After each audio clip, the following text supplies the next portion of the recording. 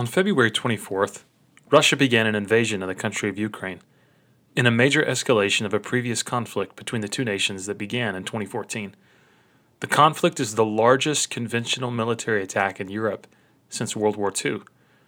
Early estimates are of at least 13,000 deaths, 2.1 million people displaced, 1,700 destroyed buildings, and $10 billion of damage to the country of Ukraine.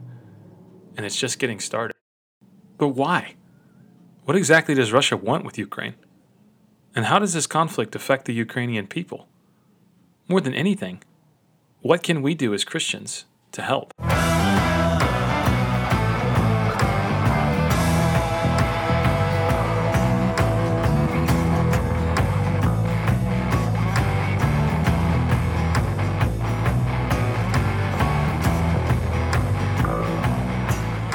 Welcome, everybody, to the Beards and Bible podcast. My name is Josh. I am joined by my good friend Gabe, and this is episode 50.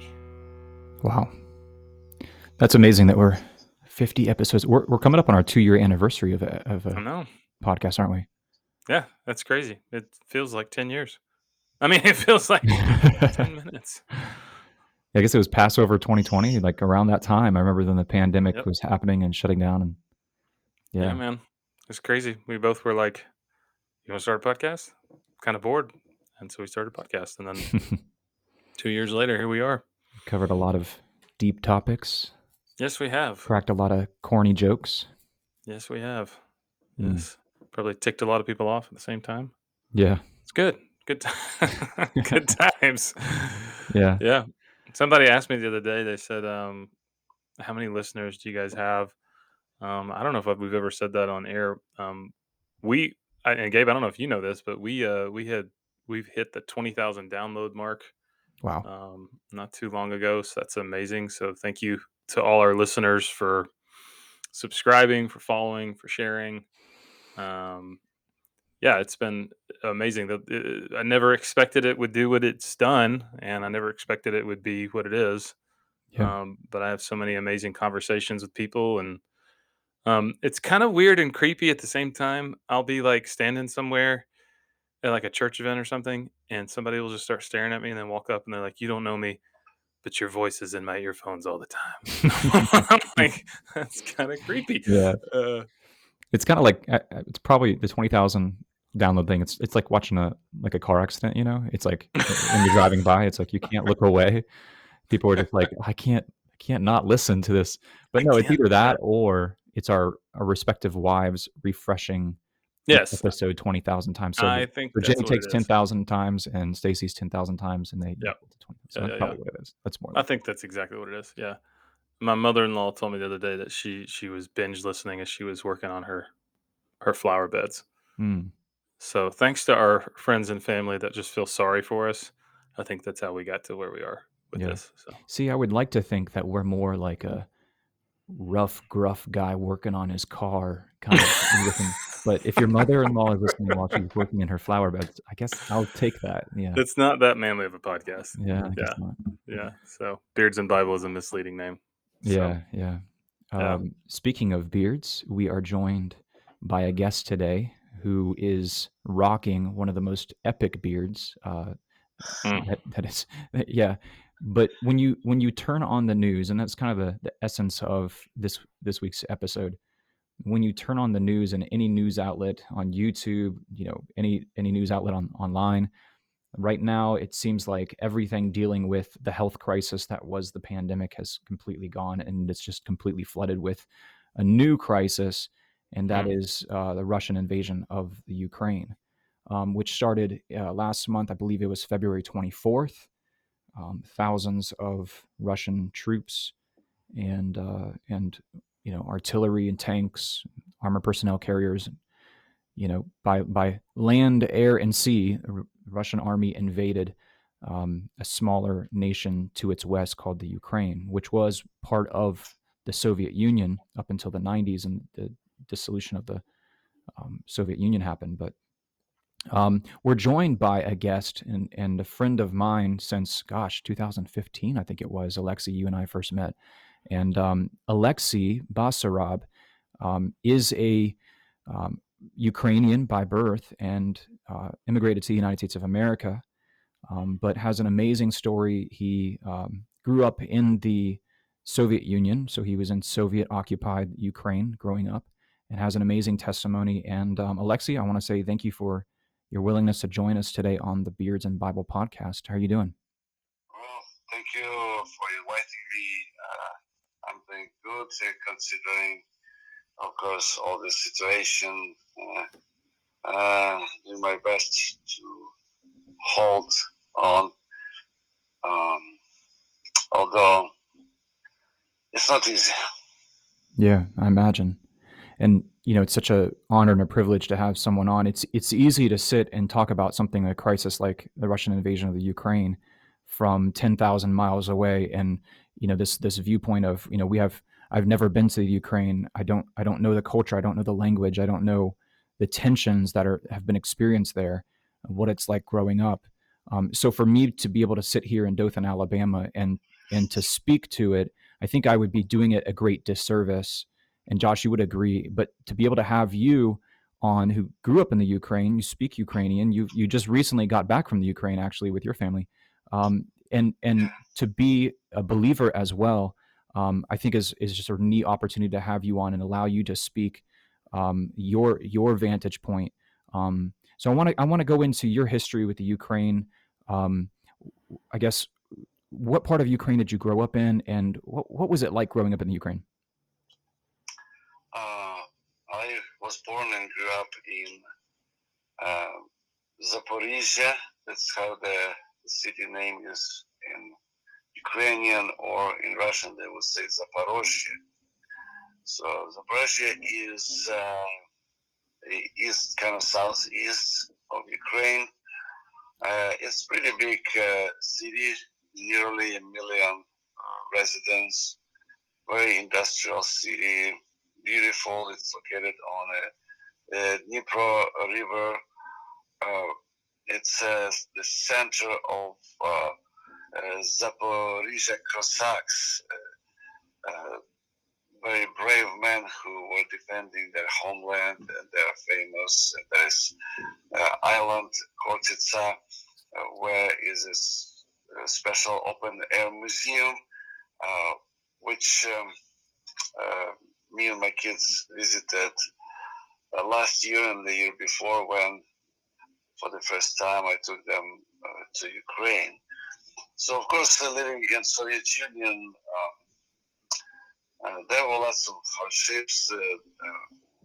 Believers in Yeshua and Jesus, because at the time my family were part of a Pentecostal church, underground Pentecostal church, and they were persecuted.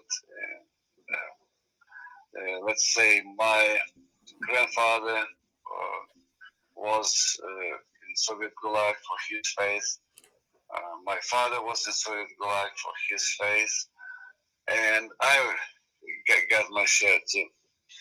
So because I refused to serve the regime, Soviet regime in Soviet army, I got persecuted.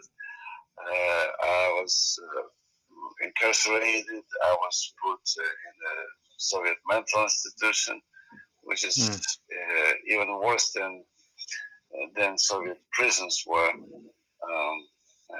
I can describe the Soviet prison, and then just double that, and you will have idea what was like a Soviet mental institution.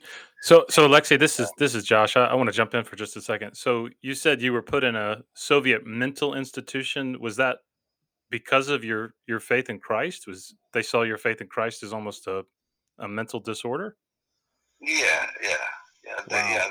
The people who believed in God were considered mentally impaired or dangerous. Wow.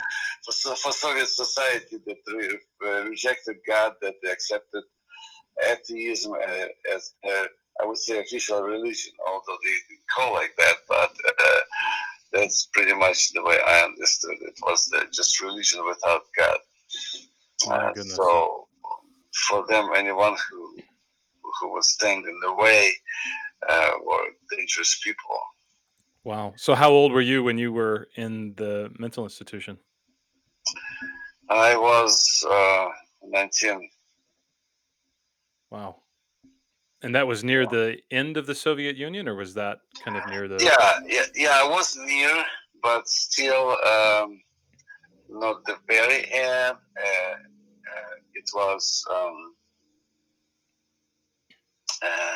19, 1985. Okay. So just before perestroika, if you know what's that. Sure. So Josh, or I'm sorry, Alexei, from what I understand, when you got out of prison and the mental institution the Soviets put you in there, and after the fall of the Soviet Union, you began your pastoral ministry in what became the independent state of Ukraine. Is that correct? Well, let's say I started my ministry before the fall of Soviet Union. As Apostle Paul says, when God decided to reveal in me His Son, I didn't confer with the flesh and blood, but I went. So I received that word from the Lord, and I just took my guitar, backpack, and it was a sleeping bag, and I just went to preach on the streets of Soviet Union to Soviet hippies and all kind of informal youth, traveling with them, living with them. Many of them traveled by hitchhiking from city to city, lived in the tents, or if somebody had an apartment, the apartment was packed, like people just sleeping by sitting or just whatever. I know. And the smoke, they were smoking, of course, cigarettes and marijuana, and the smoke was so heavy in the apartment that you could hang an axe on that smoke. So that's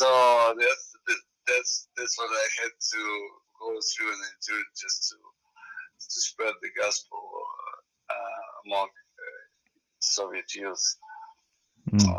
But it was wonderful time. Thank God for that. And then I received the word from the Lord to go back to my home city in Ukraine, and it was in the beginning, first part of 1991. So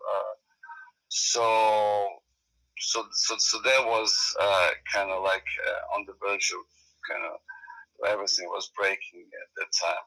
So pretty much, yeah. So the church got its start at just a newly independent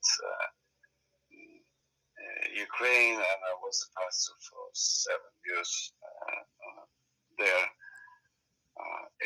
But you know, when I ministered and traveled, ministered before the collapse of Soviet Union, of course, I drew attention of police and KGB because they still had that old approach to people like me. And even when I was a pastor already in independent Ukraine, all the Soviet Guard, let's say, they were still there, and they were still having some influence in the government, and they were after me as well. So it wasn't that easy too. I remember I was just walking outside after having a service, and the car pulls by me, and they show me the KGB document and tell me to get in the car, and talking to me, and you know, wanting something from me. So that was a life like even in the newly independent Ukraine. So, Alexei, did the attitude towards Christianity begin to change the longer that Ukraine was independent and the further removed Ukraine became from kind of the Soviet years there? Did that attitude towards Christianity change? Was it more open as time went on? Yes, it was opening more, and I know after the revolution or uprising in 2014, but which actually started at the end of 2013 against depending on Russia, which of course maddened Putin. Um, but as a new government came, believers they got lots of freedom to do services inside, indoors or outdoors. Huge contrast with what was going in Russia when they kind of screwed the freedom of speech, persecution for missionaries, very very tightened what people can do, what believers can do in Russia. So Ukraine had much more freedom, and still has in the areas that are not affected by war. Of course, in the war zone, people they have that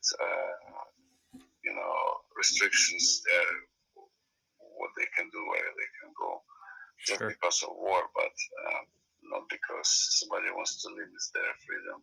Yeah. And so, what year did you migrate to the USA? Well, I came to the United States in 2001. Okay. It was in March 2001. I actually came here from Israel. I went to Israel just before fall holidays in the year 2000, and I stayed there almost 6 months when I found out that my brother, one of my closest brothers in California, was dying from cancer, and unfortunately I wasn't able to come to see him alive. I came for his funeral, and since then I stayed in the United States, and in time being I met my wife in 2004. We got married the same year, and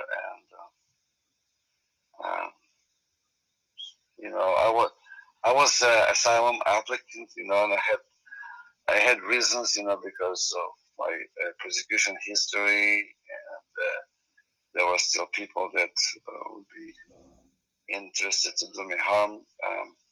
But the United States didn't give me asylum, but by the time I had interviews, I already was married to the U.S. citizens, so they just changed my case to family relations, and so I got my permanent resident status, and then later in 2000, the end of 2011, I became a citizen.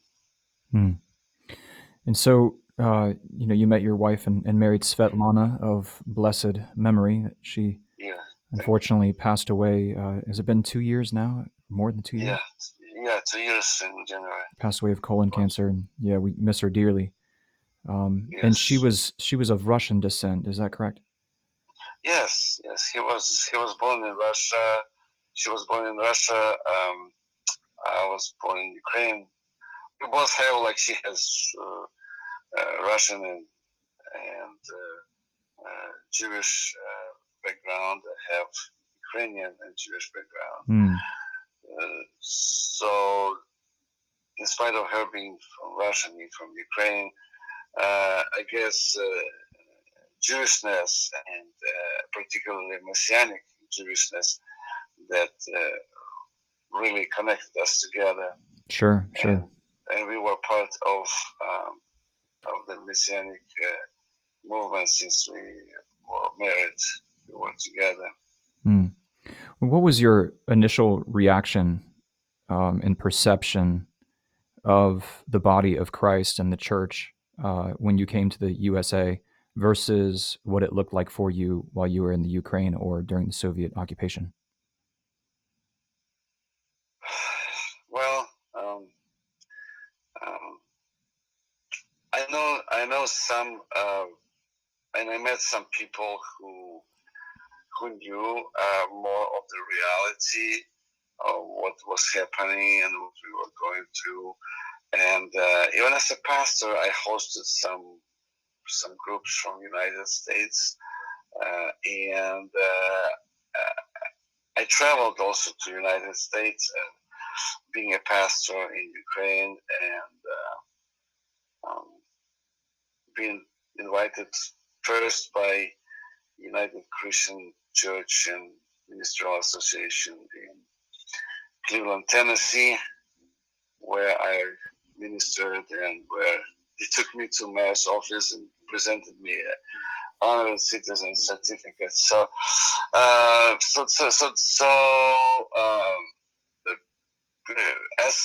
as the country's former Soviet Union opened for people to go there, of course, people were interested, and I was teaching missionaries how to witness on the streets, American missionaries here in the United States. So I definitely saw the interest of people to reach out. Of course,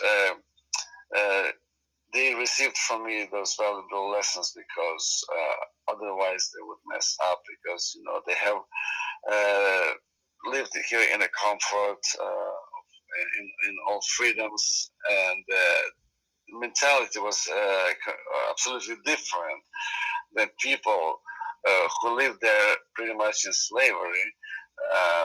They had a different mentality. So, just to tell people that you like many believers here in the state, that you can just you can just ask God, and and He will give you everything, all this prosperity and blessing. When people there were laying down their lives for Christ, and for whom it was the honor to suffer and die for His sake. People were not thinking what they can get from the Lord. People were thinking how they can serve Him with their whole life. Wow. And was that, Alexei, was that at times frustrating when you would encounter American Christians that had that mentality? Was that at times frustrating for you to see that after what you'd experienced? Yeah, because in this case, I would say, don't teach our people that. If you are believers and you really have the love of God, just do something, Right. Help. Okay. God bless you. Share it with others. The good deed speaks volumes more than just good talk. Right. So, Alexei, fast forwarding now to February of this year, you turn on YouTube or you turn on the news, and you see that the Russian army has stormed across westward into the Ukrainian nation. What went through your mind, and what emotions did you feel in that moment? Well, just of course all the natural emotions, being angry and terrified, and concerned, worrying about friends and family there, which is still continues, and I began to talk a little bit about Ukrainian news on Facebook Live, but even there I feel kind of hard to do emotionally, and I wish I could do more.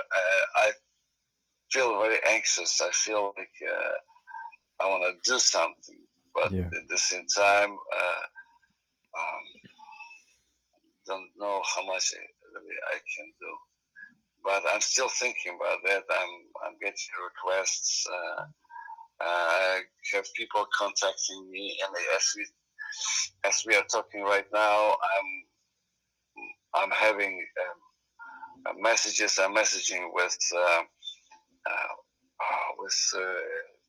currently right as we speak. I message with two pastors in Ukraine, in Zaporizhia city where I'm from, and is in Zaporizhia is still relatively calm, although Russians they are approaching very close to Zaporizhia. And they right now are repairing Melitopol. There's another town in Zaporizhia region.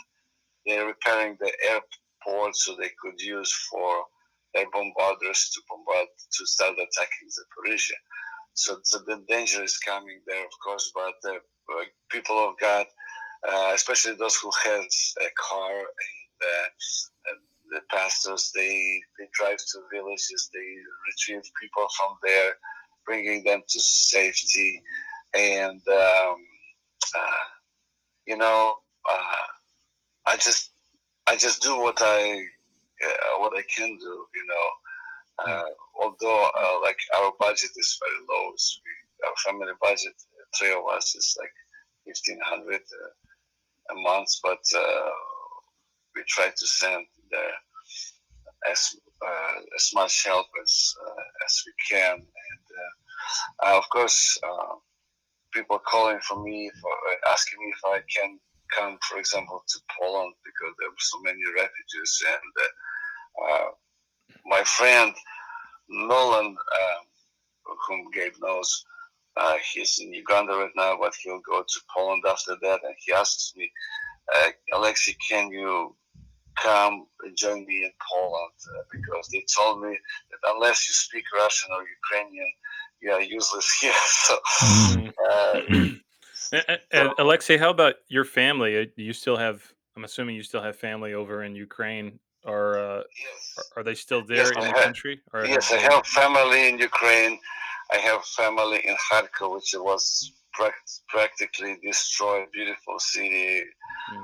We visited a few months ago, and some of them escaped in nearby towns. So far, I don't know if anyone made it to the west, but I still have family in Zaporizhia city, and unfortunately, I have still some family, my aunt and my cousin, his family, in Pologi town, which is in Zaporizhia region, and that town is now occupied. There's no connection with them. What I heard from the news, or I read on the local news there, that people in that town, it's still cold there, they don't have heat, they don't have electricity, they don't have communication, cell phones doesn't work, and plus, occupants, those aggressors, they take phones or SIM cards from people so they could not communicate with outside. They installed the police system in the towns that they occupy. So they divide towns into zones and don't let people cross those zones. So it's terrible. I have many reasons to worry about my direct family safety over there, especially in the occupied town. Wow. Yeah, that's tragic. So as you're watching the news, obviously you're flooded with all kinds of different emotions and anger and concern. And I mean, can you speak, as Ukrainian and someone much closer to their knowledge of the situation than I am? Can you speak to the motivation of the Russian army and Putin in particular, why they want this part of Ukraine, or if they want all of Ukraine? Yeah, as Putin, he said openly, he wants to then denazify, or whatever how you can describe it. Yeah, that's it. Yep. Ukraine, so which is to erase Ukraine as a nation, as nationality. So there will not be a separate Ukrainian nationality or nation, which is genocide, obviously. I don't know how the free world sees that, but that's the way I see it. For example, Putin says like Ukraine is what is called Ukraine now, but that's just part of Russia historically.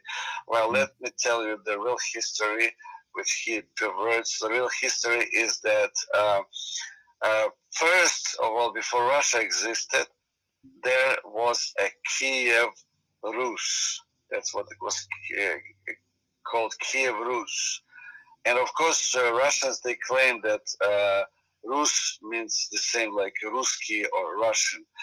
But Kiev Rus was an independent kingdom, and then kings appeared, that kind of like sprang out from that, and they took the other lands, and that's how Moscow Rus came to being afterwards, in Novgorod kingdom, and so on. So, so definitely Kiev Rus was like a mother to all others, not the opposite. So, and of course, although Putin he is lying, but he knows well that without Kiev Rus, he doesn't have the real Rus, real kingdom in his hands. So, so I think that's he has too big ambitions.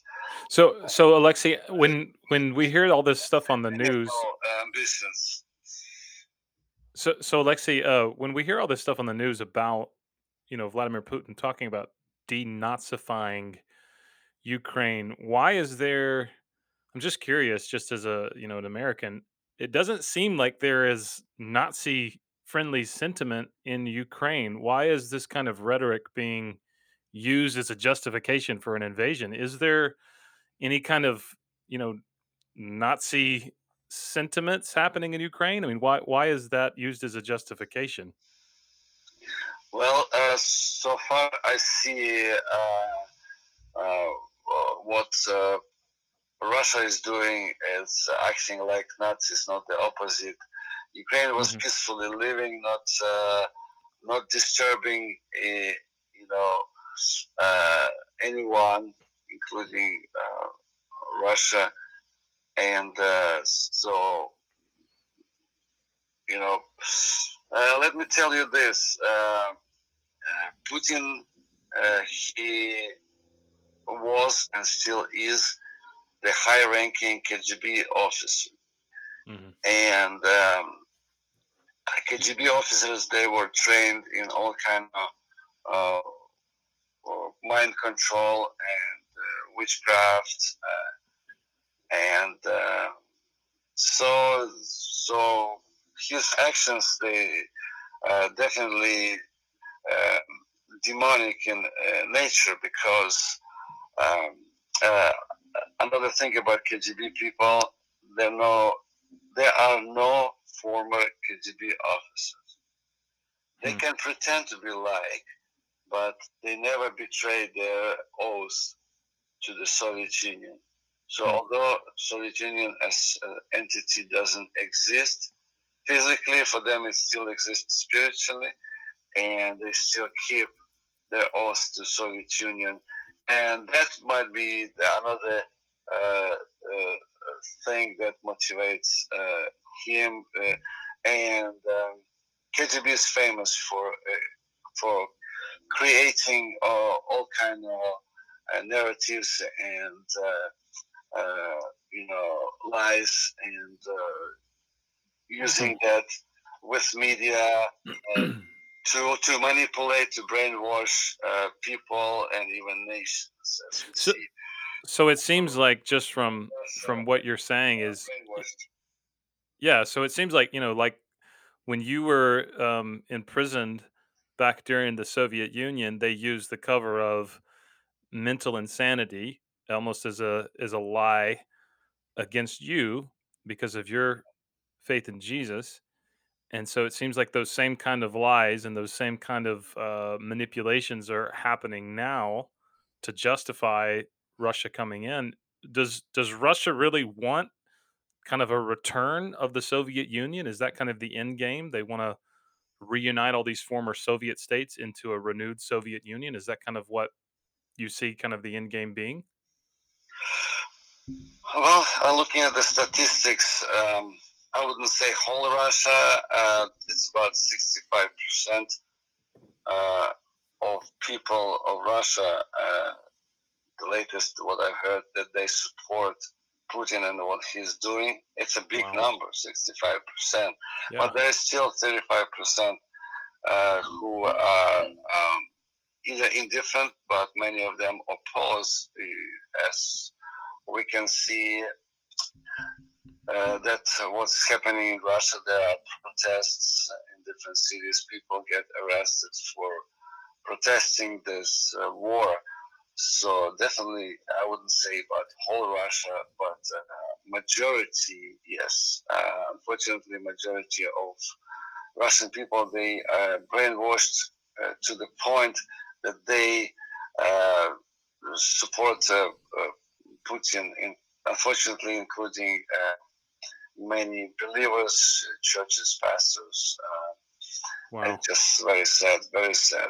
Yeah, that is. That's hard as an American to hear, because it seems like almost everywhere we look in our news outlets, and Gabe, you could probably speak to this. It seems like what we're seeing is, it seems like most of the world is standing with Ukraine against Putin and against Russia, and it seems like most of what we're seeing is like the entire world is saying this is a terrible, terrible thing. And so to hear that somewhere in the neighborhood of 65% of Russians, probably because of state media and messages that they're receiving, see this as a positive thing, that's hard. I don't, Gabe, what do you think about that? I mean, that it seems like it's. Yeah, I think it like you hit that nail on the head. I think where you get your information from is going to educate your opinion and inform your opinion on a particular situation. And right now, I think we're seeing the first modern war, frontal war, that is interwoven with algorithmic driven social media. Yeah. And state media on top of that. So yet, as government entities are able to manipulate the data and the information that people see through their devices and through their screens, he, like I said a couple episodes ago, or maybe last episode, he who controls the information controls the people. And I think we're seeing that on a state level.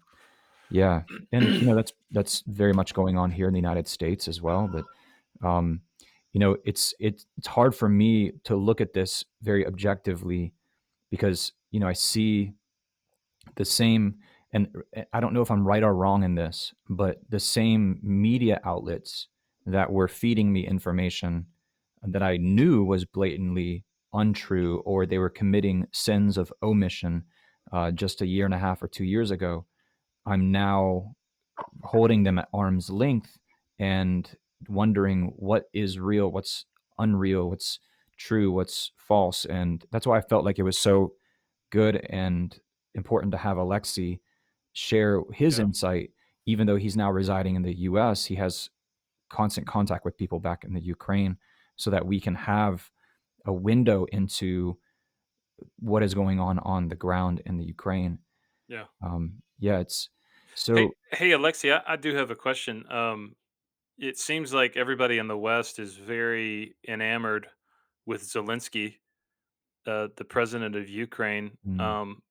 Can you speak to him and his character? I mean, what is the feeling of the Ukrainian people towards him, and what do you think about him, and how do you think he's doing as a leader right now?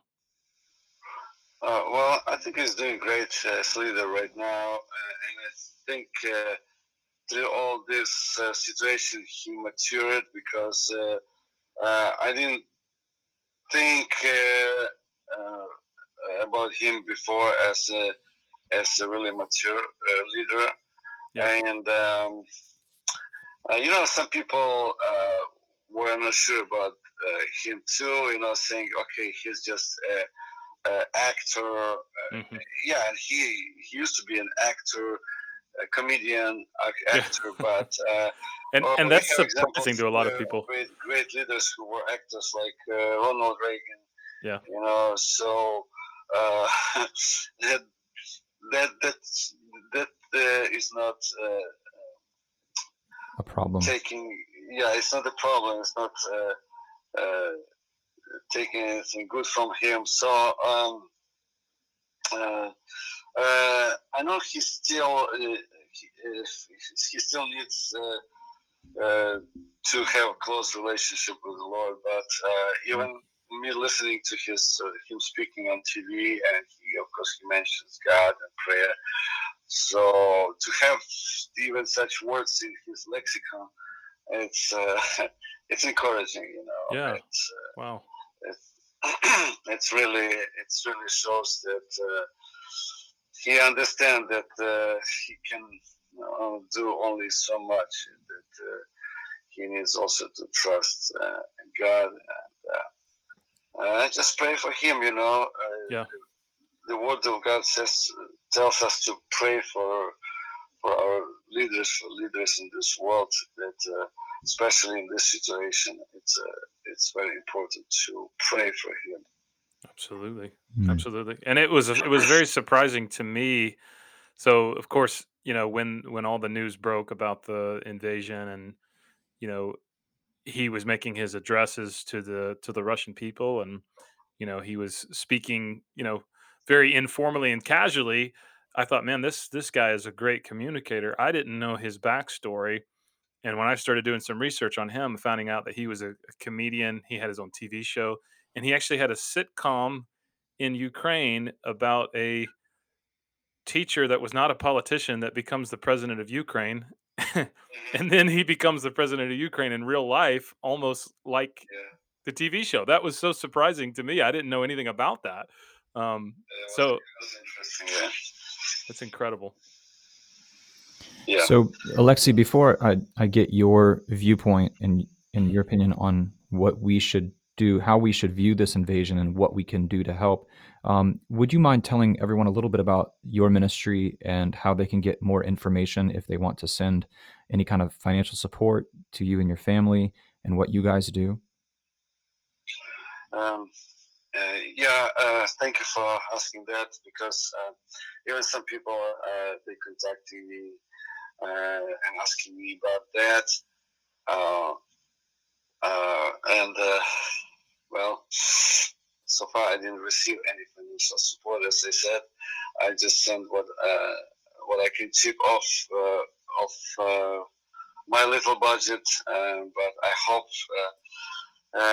some other people will shift from just words and prayers to the action.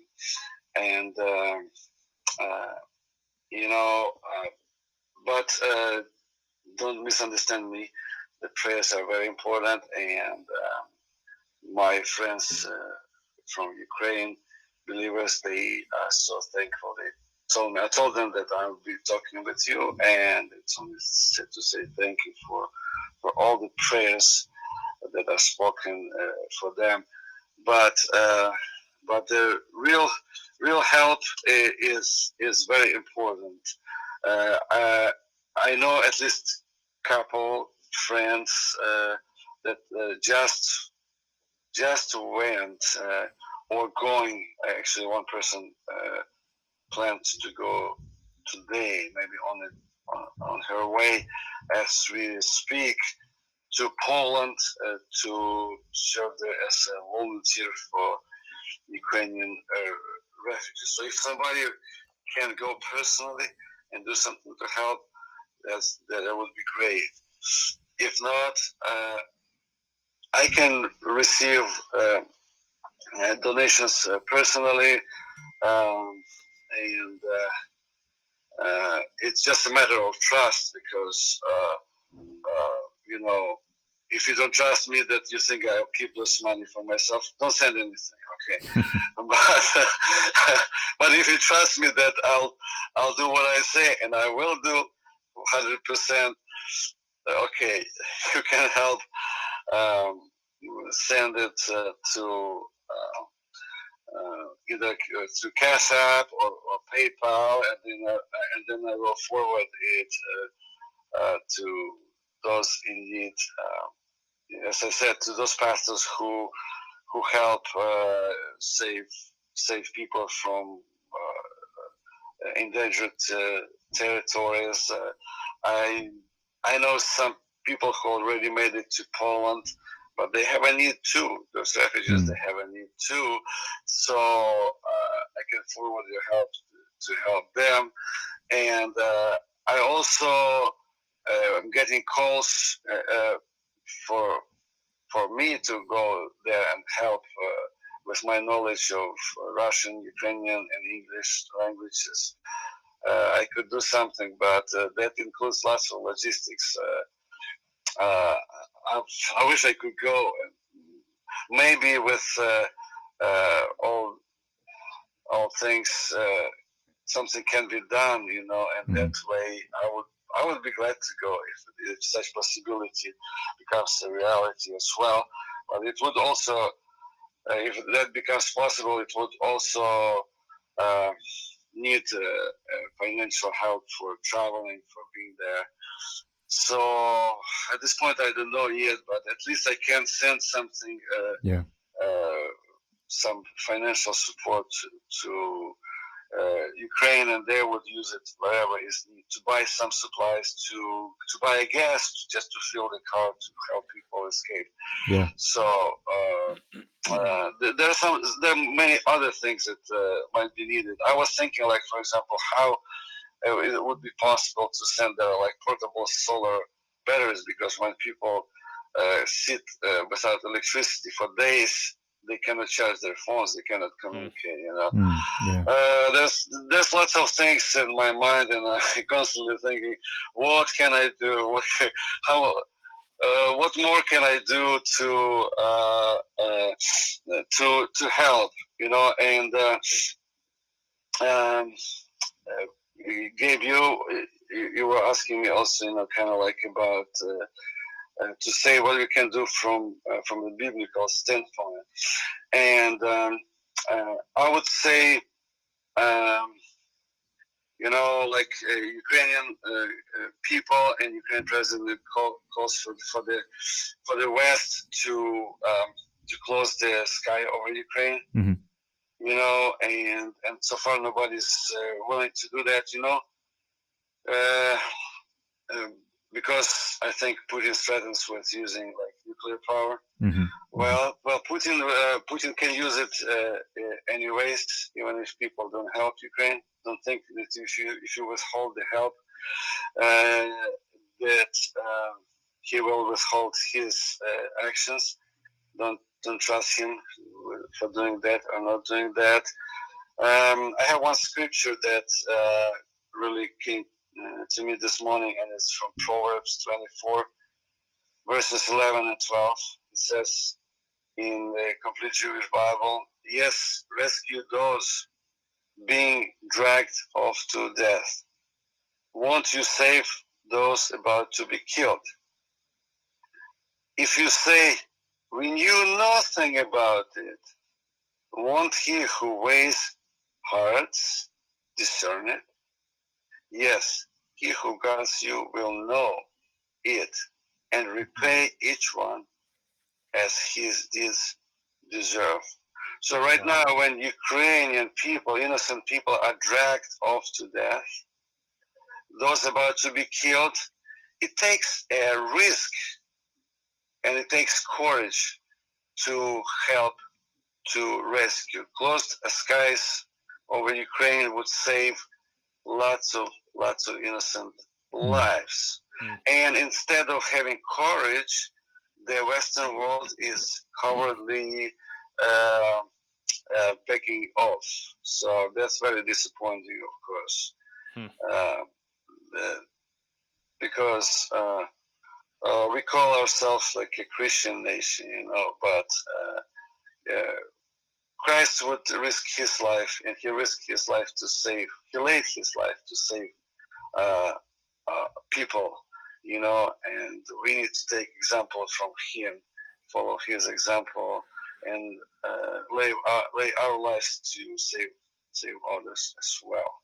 Absolutely, so that's a really that's a really good word. I think it's really easy for us as Americans, or others maybe living in nations where this isn't going on, to see that on the news, and it just kind of turns into one more piece of media to consume without remembering these are actual human beings made in the image and likeness of God. These are fathers and mothers and children, and that's a good word from the book of Proverbs, that we are called to be people of action, to help. And so I want to encourage anybody, if you're listening to this and God has put it on your heart to help, and you want to know how you can support Alexei and his ministry and the doors that God's opening for him to support people in Ukraine and also refugees, you can send us an email or a Facebook message, and we'll get you in touch with what that means.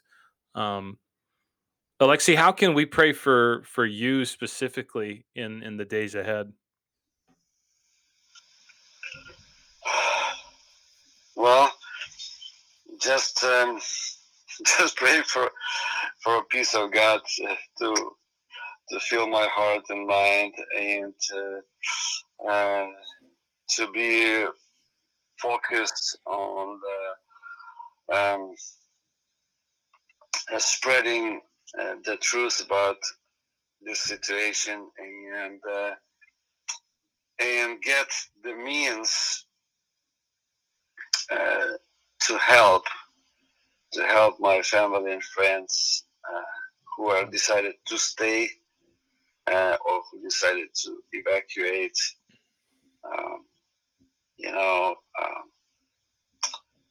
That's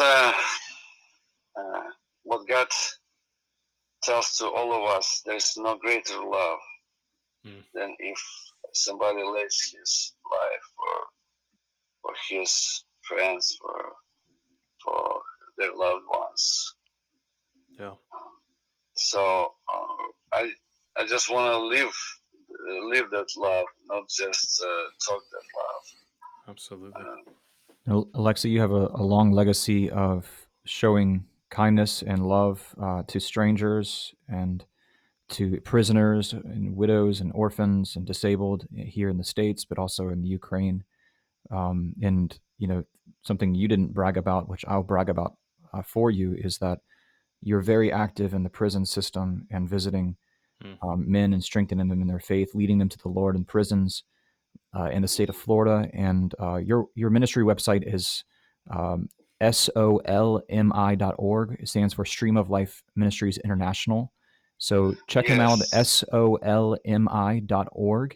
And this is a rare opportunity where you can give to a ministry, and that Alexei has connections with pastors and people in the Ukraine who need to put fuel in their cars. They need to put blankets over people who are riding in the back seats and fleeing from the shelling of Russian artillery, food in people's stomachs, water, ways that they can charge their cell phones so that they can reach family and be in touch with them and let them know that they're alive. This is a great opportunity to give directly to these innocent men, women, and children, and thus fulfilling Matthew 25. I was hungry and you gave me something to eat. I was thirsty and you gave me something to drink. I was a stranger and you invited me in. I needed clothes and you clothed me. And I was sick and you looked after me. I was in prison and you came to visit me. So, Alexi, I just want to say thank you so much for taking the time to join us here on the Beards and Bible podcast. And please check out his ministry and reach out to Alexi, send him your prayers, consider sending him any financial support that you would like to be sent over to the Ukraine. And, you know, we don't know what the future holds regarding our involvement as the United States of America in this conflict. But more than anything, we just pray for peace. And Amen. we pray for his kingdom to come soon and in our days, so that we can know justice and we can have a just king. Alexi, I want to put you on the spot here and ask you if you would pray for your home country in your native language and in Ukraine, and then maybe give us an approximate translation at the conclusion of that. Okay, yeah, and before I pray, I thank you for inviting me to your show for this interview. I'm really honored to speak on behalf of Ukraine and Ukrainian people. And yes, I will pray for people and nation of Ukraine in Ukrainian language. Дорогий Небесний Батько, я дякую Тебе за цю можливість говорити за Україну. Я молю Тебе, Отче, щоб Ти зараз, прямо зараз, врятував Україну, людей України, які зараз під загрозою винищування. Я благаю Тебе, Господь, щоб Ти розпростер над ними свій захист, тримав їх у своїх руках. Нехай сонце Твоєї правди зійде над Україною, засяє і принесе радість і знищить ворогів України, як роса зникає на сонці, як українці співають у своєму гімні України. Отче Небесний, нехай Твоє ім'я прославиться, нехай Твоя сила, спасаюча сила, буде видна для усього світу, тому що Ти великий і люблячий Бог. І, Боже, я благаю Тебе, положи на серця людям, які слухають мене зараз, щоб вони відкрили свої серця і всі свої можливості, щоб допомогти людям України. Wow, what a powerful testimony of faithfulness to the Lord in spite of a lot of challenges. We're grateful for faithful men of God like Alexi, and definitely remembering him and keeping him in prayer and his family in prayer during these times. Unfortunately, as we were recording and praying along with Alexi, we lost power in one of our locations we're recording at, so we were not able to get his English translation of his prayer in Ukrainian. So if you speak Ukrainian, you know exactly what he said, but for the rest of us, he was crying out to God for God's mercy and God's intervention in that situation. So I want to encourage you all to be praying for Alexi and his ministry.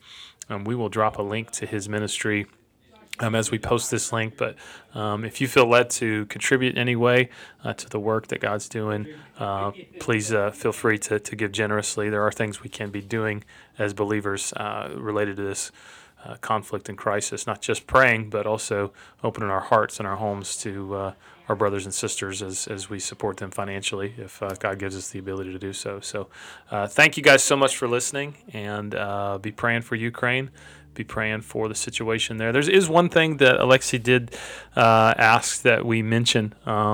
He said this, and we weren't able to record his comments with this, but he said there has been quite a bit of people here in the U.S. that have fallen for some of the conspiracy theories related to Vladimir Putin doing good things in invading Ukraine because Ukraine is corrupt, and so for whatever reason that it was some sort of a justifiable invasion for that. And he said, please don't fall for that. That's simply a propaganda piece that's been unfortunately picked up and perpetuated by some, probably as a result of just media interference by Russia's state media. So he just asked for any Americans to be discerning of what news sources you're taking in related to this, and at the time, just to be keeping this nation in your prayers, and the people of Ukraine in your prayers as well. So thank you guys all so much for listening, and we'll see you guys next time.